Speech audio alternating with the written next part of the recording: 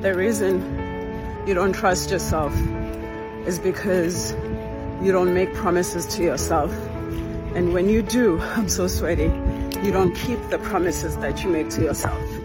One of the things that I promised myself this year was to show up for myself at the gym and to stick with it, was to quit alcohol and stick with it. And every time I show up in that way, every time I'm at the gym, I say, good on you, girl. Every time I refuse alcohol, good on you, girl. And that builds my confidence and that builds my ability to trust myself. So I want you to start creating scenarios and situations where you make a promise and make sure that you keep it so you can learn to trust yourself. Shortcast Club.